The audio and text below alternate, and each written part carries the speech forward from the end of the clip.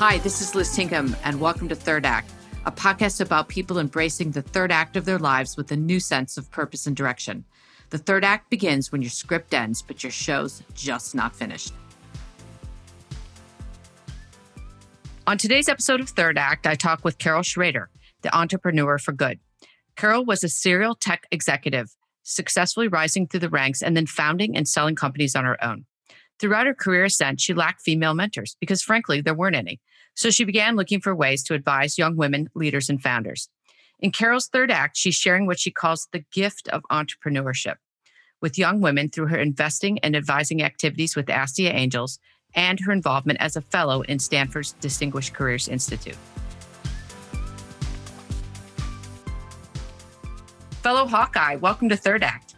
Hey, it's great to be with you, Liz. Fellow Iowan. It's fellow Iowan. So I want to get started a little bit with your Iowa background and talk a little bit about where you're from there, where'd you come from, how'd you get to Clark College, and then we'll go on from there. So I am from a very small farming community, but aren't they all? A little town called Doherty, Iowa. And then what part of the state is that in? North Central. So really up, very cold, close to Minnesota. Got it. Okay. How'd you end up at Clark College? A lot of hard work, both on my part and my parents. A few scholarships and grants, and didn't hurt that a couple of my girlfriends, closest friends, were also going there. It was an all-women's schools and private school, so my parents thought it was a safe bet. Keep you sequestered away there. What did you think you were going to do? What'd you major in? What do you think you're going to do with that? It's kind of interesting. I went there because the first woman PhD in computer science was a nun at Clark College. Very little known fact. And I thought I would go there and pursue a degree in computer science. So in my first semester, I took the class and hated it. Okay. So over the course of a number of quarters and some much consternation, I ended up with a degree in management science, which is basically business. And then you go to John Deere, is that correct? That's right. That's in Moline, which is one of the Quad Cities. And for, again, people who fly over the Midwest, that is in the beautiful area of Moline and Rock Island, Illinois, Bettendorf and Davenport. Exactly. So 4 cities bisected by the Mississippi River, which at that time, that had to be a great job being an Iowan. Is that true? For sure. For a farm girl from Iowa, that was really the place, to be. And it was a great job. I ended up working in kind of their experimental products group as an engineering analyst. So I got to see all the new products that were coming down the pike. I kind of estimated the costs and, some of them failed, didn't get to market because they were too expensive to build. And from that, I went into basically a new technology group, engineering automation group. Oh, that must have been fascinating. I mean, were there very many women in the group with you? No, I was the woman. Okay. Right. It was, John Deere was very technologically. They were really ahead of a lot of other industries. They were very engineering driven. So it was a great place to be, especially at that time, because that's when computer aided everything was coming into being. All the kinds of processes on the manufacturing floor, in the design world, everything was being automated and streamlined. So it was really an interesting place to be. And that's ultimately why I left John Deere. Was I went back to get a graduate degree in industrial engineering and focusing on computer-aided processes, because I could see that big shift was happening in manufacturing sector. And I thought, for me, with an undergrad in business, I didn't have the engineering degree. I needed to go get something more technical and at a more of a advanced level, and that would help me out. So I took a leave of absence from Deere. It's interesting because you're one of many of my guests now. So this is, I don't know what you're going to end up, episode 12 or so, and many of the women share the same characteristic of, we were the first woman in our group starting wherever we started out of college, but all of us sort of had a really good experience and launched from there. And it's just really, it's sort of a fun thing that there's probably 8 of us so far, including myself, who have had that background, which is good. It's, hopefully it's more, 8,000 or 800,000 of us at this point, not just one of 8. But so after you get your degree, where do you go from there? Your graduate degree? So that I was on a leave of absence from Deere. So I went back to John Deere. But then I was there probably 6 months, and I just kept looking around, looking for my role models, looking at the corner offices, and none of them had women. And so I was a little disillusioned, having invested in the degree and really coming back. So I started to look around and actually was recruited by a software company and went to the East Coast. So that was really my move from kind of industry into the tech world.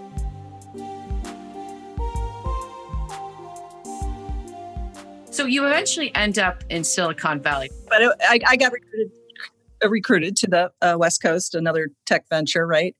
And I thought, well, from the Midwest, spent some time in the East Coast, got to try the West Coast. So I thought I'd go out and spend 5 years. Well, 30 years later, here I am. But again, I spent the majority of my time here in Silicon Valley working at startup companies. Took a couple of companies went public, others were acquired, and I found my niche, basically. Entrepreneurial environments, building things from nothing. You have a really interesting career in that you've worked for many different companies that have been acquired. You've built them or they've been bought. I mean, I assume that wasn't you can't really plan that. As that was happening and you looked forward at your career, how did you see your career progression going? Well, I think I look at my career and I think the common denominator was change, either driven by myself or driven by market factors.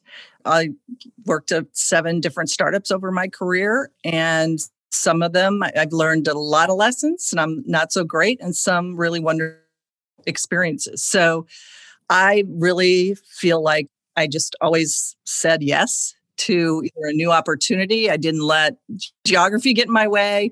I just was constantly driven to kind of learn new things, find new environments where I could learn something new and grow and change. As our listeners, as people are listening to this and they're at a company and they're thinking, they may want to make a change. Were there any signals or signs? How did you know, okay, it's time for me to leave this one and go to that one, or take the risk to move to another startup? I think I had to learn what to look for, but there were some indicators. You could tell if funding seemed a little slow, your budget was getting cut. Other people in more senior roles were starting to look elsewhere. And then you can always. I was always on the marketing side, so I was very aware of my competition, what was happening, what new things were being started. So I think I always kind of kept a real close look at the environment. What were some of the things that maybe didn't go as well as you moved around to different companies? Yeah, I think there's some of the things where, in one company I had a CEO who basically the company was ready to go public and he basically shut it down. He was afraid to go that next step. That's something that no one could have predicted, right? Certainly, I had started another company, and we started the company in fall of 2007 and launched the site in September of 2008 as the financial crisis happened. So what I learned over the course of my career was there's a lot of timing and luck, but you really, I think, learn aligning yourself with a strong team and strong investors that are going to be there for the long haul really is what ended up, serving me the best. So eventually you found the company GiveZoox. What did they do? We were one of the first companies to do crowdfunding, focused on bringing charitable donations online, either via campaigns or online events, or basically trying to bring that whole industry online. Okay, and they eventually get bought as well? Yes, they did. We sold the company in 2014. Oh, so fairly recently. So we get to this point. So now you're 6 or 7 companies, or maybe even more, bought, sold, and GiveZoox, you founded, it gets sold. Now what? What was your plan after that? My initial plan was to head for the spa. I remember I booked the trip like 2 days after this deal was signed. Yeah. But I really didn't know I had never kind of been in this situation with regard to, now what? Yeah. And, not having a paycheck, not having a company, not really, I just really didn't know what I wanted to do next. Did I want to do another startup? Did I want to do something on my own? Did I just want to take a break? So I spent the time, probably took about 6 months to really talk with friends, colleagues, hit some webinars, read some books. And then I decided, I wanted to get involved as an angel investor, an advisor. I went back to Astia, who had helped support us at GiveZoox as being a woman entrepreneur. And that was their mission, was to connect women entrepreneurs with expertise and funding to launch their own ventures. And so I decided that's where I wanted to get involved. Why did you choose not to go back to work at that point? A couple points. I think I didn't know where I wanted to focus. Did I want to do another big thing? At what level? And then I also felt a little bit that I had pursued. I actually did put my name in for a few jobs and, talked to some people about some jobs. Didn't really, there was a bit of an ageism thing going on. Yeah. The jobs didn't come to pass?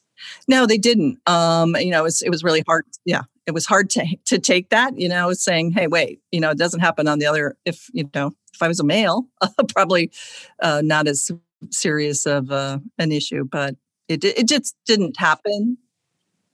This podcast is for people our age, because I'm the same age, and I feel the same. I think there's rampant ageism out there. I mean, how did it manifest to you? And were you able to ever call it out? I didn't call it out. I just, you don't get the response. You don't get the respect almost in a conversation. And, no one takes you seriously. Really? Even though you've been a CEO, a founder, and right. Wow. Okay. It's almost like, do you really do this? Why do you want to do this? And I think that is part cultural for men and women. That people get to a certain age and people think you're done. And there's a lot of us that aren't done. Right. And a lot of us that have a lot to bring to the table. And I think it's just unfortunate that there is this perception that there's a time to retire. Yeah. And that is a very individual thing. I agree. And I don't think there's a set clock for anybody. You decide not to take another job and you're involved in Astia. And then how did you kind of start thinking forward of what you're going to do next? Because you're not done. Oh, well, the thing that was still lacking for me was feeling a part of building something and growing something, being part of a team. It was so ingrained in me and what I had done so many times that I really missed that whole social engagement passion of a startup and the community within which I would be thriving. And so I said, well, there's got to be something else. I mean, I really do enjoy, working with, the Astia group and this portfolio of companies that we support there, but it's very ad hoc, right? So I felt like I really wanted to get into something that had a bit more of a definition, a structure to it. I was looking for a like-minded community and of people and experiences. And I just wanted to, and I also felt like I had given out so much that it was time to replenish. I felt like I wanted to learn new things, bring new things, integrate some, do some reading, do some exploring. And I just was looking for something that brought all of that together. And that brought me to the Stanford Distinguished Career Institute program. I think this is fascinating. So tell us, what is that? And tell us about the program and how do you apply and who applies, et cetera. Well, it's Stanford's Distinguished Careers Institute. It's a fellowship program, lasts for 1 calendar year. And you can, head to their website and fill out an application. Phil would be very happy to entertain your application, I'm sure. But it's open to, all people have had their professional careers, but they still don't feel like they're done. They still would like to have impact in some additional way. And, basically you kind of lay out 2 or 3 narratives that maybe you would be interested. Why would you be involved, and what are the kinds of things you would like to consider maybe for a next chapter? And so there are 38 of us that went through this program, people from all different kinds of professional backgrounds, public health, finance, law, tech. I mean, it's just a very wide and very diverse group. A lot of different representation from international as well. And we spend the year basically going to classes, experimenting with, a lot of different topics and areas that maybe we'd always wanted to pursue, but never had the time. We also get involved in a lot of volunteering and mentoring exercises. I was very active with, Stanford Women in Business. I was involved in the Lean Launchpad classes, where basically, 5 or 6 students bring a venture and go through 12 weeks and basically try to pull it off with a business plan all the way to launching a product. Okay. And then, just really being a resource available to women in the GSB program, to if they wanted to, talk about what's it like and, to build a startup from scratch and those kinds of things. So a lot of mentorship, intergenerational learning opportunities, which was really probably one of my more favorite parts of the program. Yeah, the intergenerational part of it. Is it with current graduate and undergraduate students? Yes. Because Okay. we could take classes that were either undergrad classes or graduate classes, depending on, professor approval or demand of the class. And so we would often find ourselves sitting to, maybe a master's or a PhD student, or it could be a second year, undergrad. And the conversations that would stem were very interesting, and then sometimes extend to a cup of coffee, after class, or we were part of a project team that might have 4 or 5 other students where, you had to deliver a project at the end of the quarter, and you had to work with, a team of very different folks. So it was really fun. So what was your project, sort of your thesis that you decided to pursue while there? At first, when I went in, I was really interested in there are 3 pillars of the program based on purpose, community, and wellness, and what impacts those 3 different pillars have on longevity. And so I was quite interested from my own personal perspective, how I could really more seriously understand my own personal purpose, where I stand in wellness and things I could do differently, and then the benefits of a community like we got to know. And then there were also classes, and I ultimately really pursued the longevity to the extent that I got involved with an accelerator in the fall with a couple of different venture groups that was focused on longevity, the future of longevity. Because if nothing else, as an entrepreneur, I see the business opportunity associated with the sheer numbers of baby boomers moving into this next phase of life. And what did you find as you pursued it? I think there's a lot of basis for having a real strong sense of purpose, a well-defined sense of purpose heading into these later years in life, really not underestimating the value of personal relationships and strong community. And we certainly have heard this over and over, during COVID times about the isolation that people feel. And then also wellness and, how that comes to bear as well. If it's not just living longer, it's living better longer. And I think that's just it's something we probably all at some level understand, but I think taking time to really pursue it, understand, see the research results, see the basic science that's involved there, and the actual numbers is something that was very, very interesting to me. So if I'm listening and I'm thinking about doing a fellowship, whether it be at Stanford or Harvard or Notre Dame or Texas or wherever they do them, I mean, as you think back on it, how would you advise doing that? I just say go for it. I don't even think it has to be one of the formal ones necessarily, because I think the value of getting back into an educational environment with that intergenerational experience is somewhat transformative. At least I found it to be. We will put in the show notes how to apply, because I think I have, as I told you when we were talking earlier, I certainly have looked into it myself.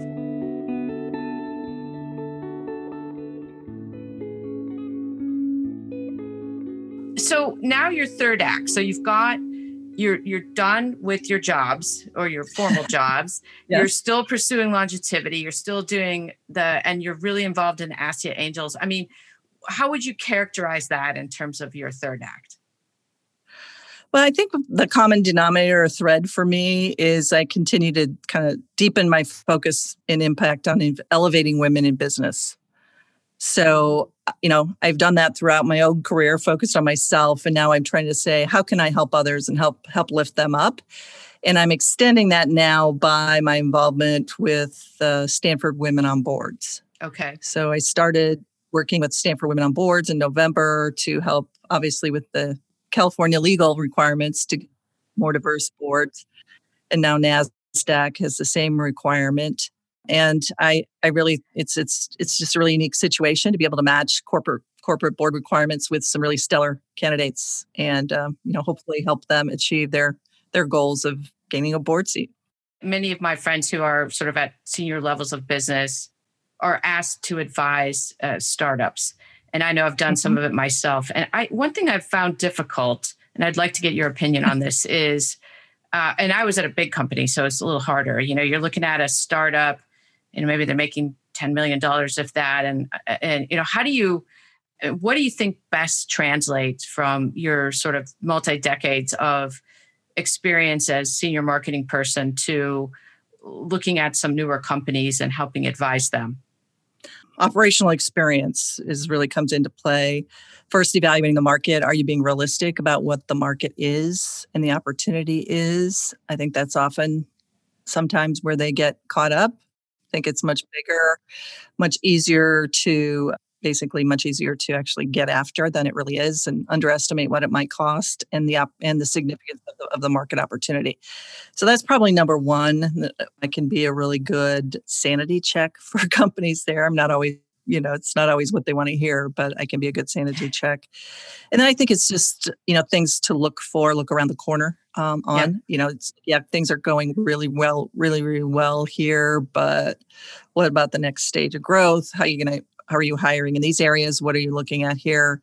And I think that's where they appreciate the advice. The challenge is the value in that. I think for me it's like, yeah, you like my advice, you like to pick my brain, but nobody's willing to pay for it, right? Yeah. How do you monetize that? And for a long time, that was a hard thing for me because I ascribe value, somebody's going to pay me. That kind of defines my value. Mm-hmm. Well, that was probably my issue. And I really need to look at it. And that's part of, what I'm trying to do is to say it's not really the concept of getting paid. It's the concept of, what's the outcome of the information and the advice that I'm giving? What are the results that they get or I feel from advising them? And as a woman giving advice to younger women, what are some of the one or two key points in terms of where you might see them holding themselves back? So you talked about operational experience, and I was just looking at an investment the other day, and I was like, oh, their revenue projections are so inflated. I mean, I was just like, we're cutting them in a quarter, not even having them. I'm like, no. And then I was reworking the spreadsheet, right? Yeah, no, this isn't going to work. But, that's the monetary part of it. That's the financials, right? But as you advise women CEOs, women founders, having been one yourself, what are you telling them? And I think trying to reinforce, well, I've never done this before, or I'm a first-time CEO, so I don't know this, or I don't know that, and I'm not sure whether I should do this, or I'm not sure. And I think I try to zone in on with them the fact that there's a lot of people out there that haven't done it before. Yeah. And that's never stopped them. And you've got this idea, you've got this, it's your passion, or you've spent years researching this and you really want to get after it. And nobody else is doing that. So I try to reaffirm and give them confidence. I think it's something I wished I would have had when I was a younger person. It was like, where are those mentors? They weren't there. They did not exist. So given that we exist, encouraging them to reach out. I think oftentimes they don't want to reach out. They're fearful of reach out. They're embarrassed to ask the question. They think they should know it all by now or whatever. So I try to allay those fears. I try to present myself as somebody who's been there And, there's no such thing as a stupid question. It's stupid if you don't ask the question, Right. So, I think that's where I really try to work with them the most. They can get anybody to go through their numbers. They can get, there's a lot of resources and somebody else to help them figure out their social media strategy or whatever. But it's like, I think it gets into the female dynamic of self-doubt and imposter syndrome and all those kinds of things that, we're harder on ourselves for whatever reason it is. I just try to reassure them and boost their egos and help them, get back up and get after it. Since you left your job at Gazooks and you've done the fellowship and worked on longevity and you're advising them, how's your sense of identity changed? I really defined myself by my title and who I worked for so long. And I really had a hard time I was a single woman for a long time, made my way in the world. I just felt like, wait, no, I'm not getting paid by someone. Therefore, what am I worth? And so I think I've gotten around that. I've gotten beyond that by saying to myself, I think, Carol, it's more about the outcome of either the advice you're giving, whether it's investment dollars that you're giving, whether it's mentorship time, sitting over a coffee, working to help, find a board seat match. These are all things that in the end, I'm helping to elevate another woman or many women to the next level in their own careers in the business world. And to me, that's what so much of my own career focus was to try to rise up. And I really feel like that's my mission, and that's what I do.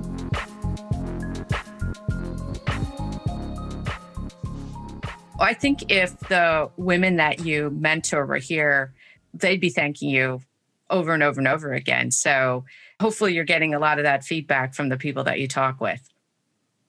I do. And I hear you can tell when you speak with someone, 18 months ago, and then they're checking in with you again around Christmas and the holidays and things like that. So I do know, and I do feel it that the time we spend together is of value. And I more than anything, I just enjoy hearing from them and finding out that they're doing well, and they're often in pursuing what they want to do. So, and being successful. It's sort of a unique obligation that many of us in our generation have, being somewhat the first women in whatever we did. You have to keep talking to people, right? You have to keep reaching out to younger women and telling them they can do it and pushing them to get past all their fears. So our audience is growing of younger people. So hopefully they'll listen to this and get some inspiration from it. So we've talked about not being done yet, and you clearly have mastered many, many things since you retired from your second act, so to speak. So what aren't you done with yet? Well, I got to tell you, you're a real inspiration with your podcast series. Well, thank you. I think it's a really cool thing. I've always toyed with the idea of maybe writing a book. I don't know. We did some memoir classes that was also part of the fellowship program, which was really fun and interesting to do. So kind of has gotten my mind rolling on that. Maybe even a small business, kind of a little more community-based small business with my husband, some more travel, obviously, and pursuing maybe another board opportunity if the right opportunity presents itself. So I just find that the more I engage, the more opportunities reveal themselves. I totally agree. This is how you and I met, that you reached out Yes, to me to listen to the podcast. And so it's been wonderful to talk. And I'm thrilled that you've been on the show. So thanks so much, Carol. And we look forward to continuing to hear more about your story. Well, I really appreciate the time, Liz, and really lots more success with the third act. Thank you.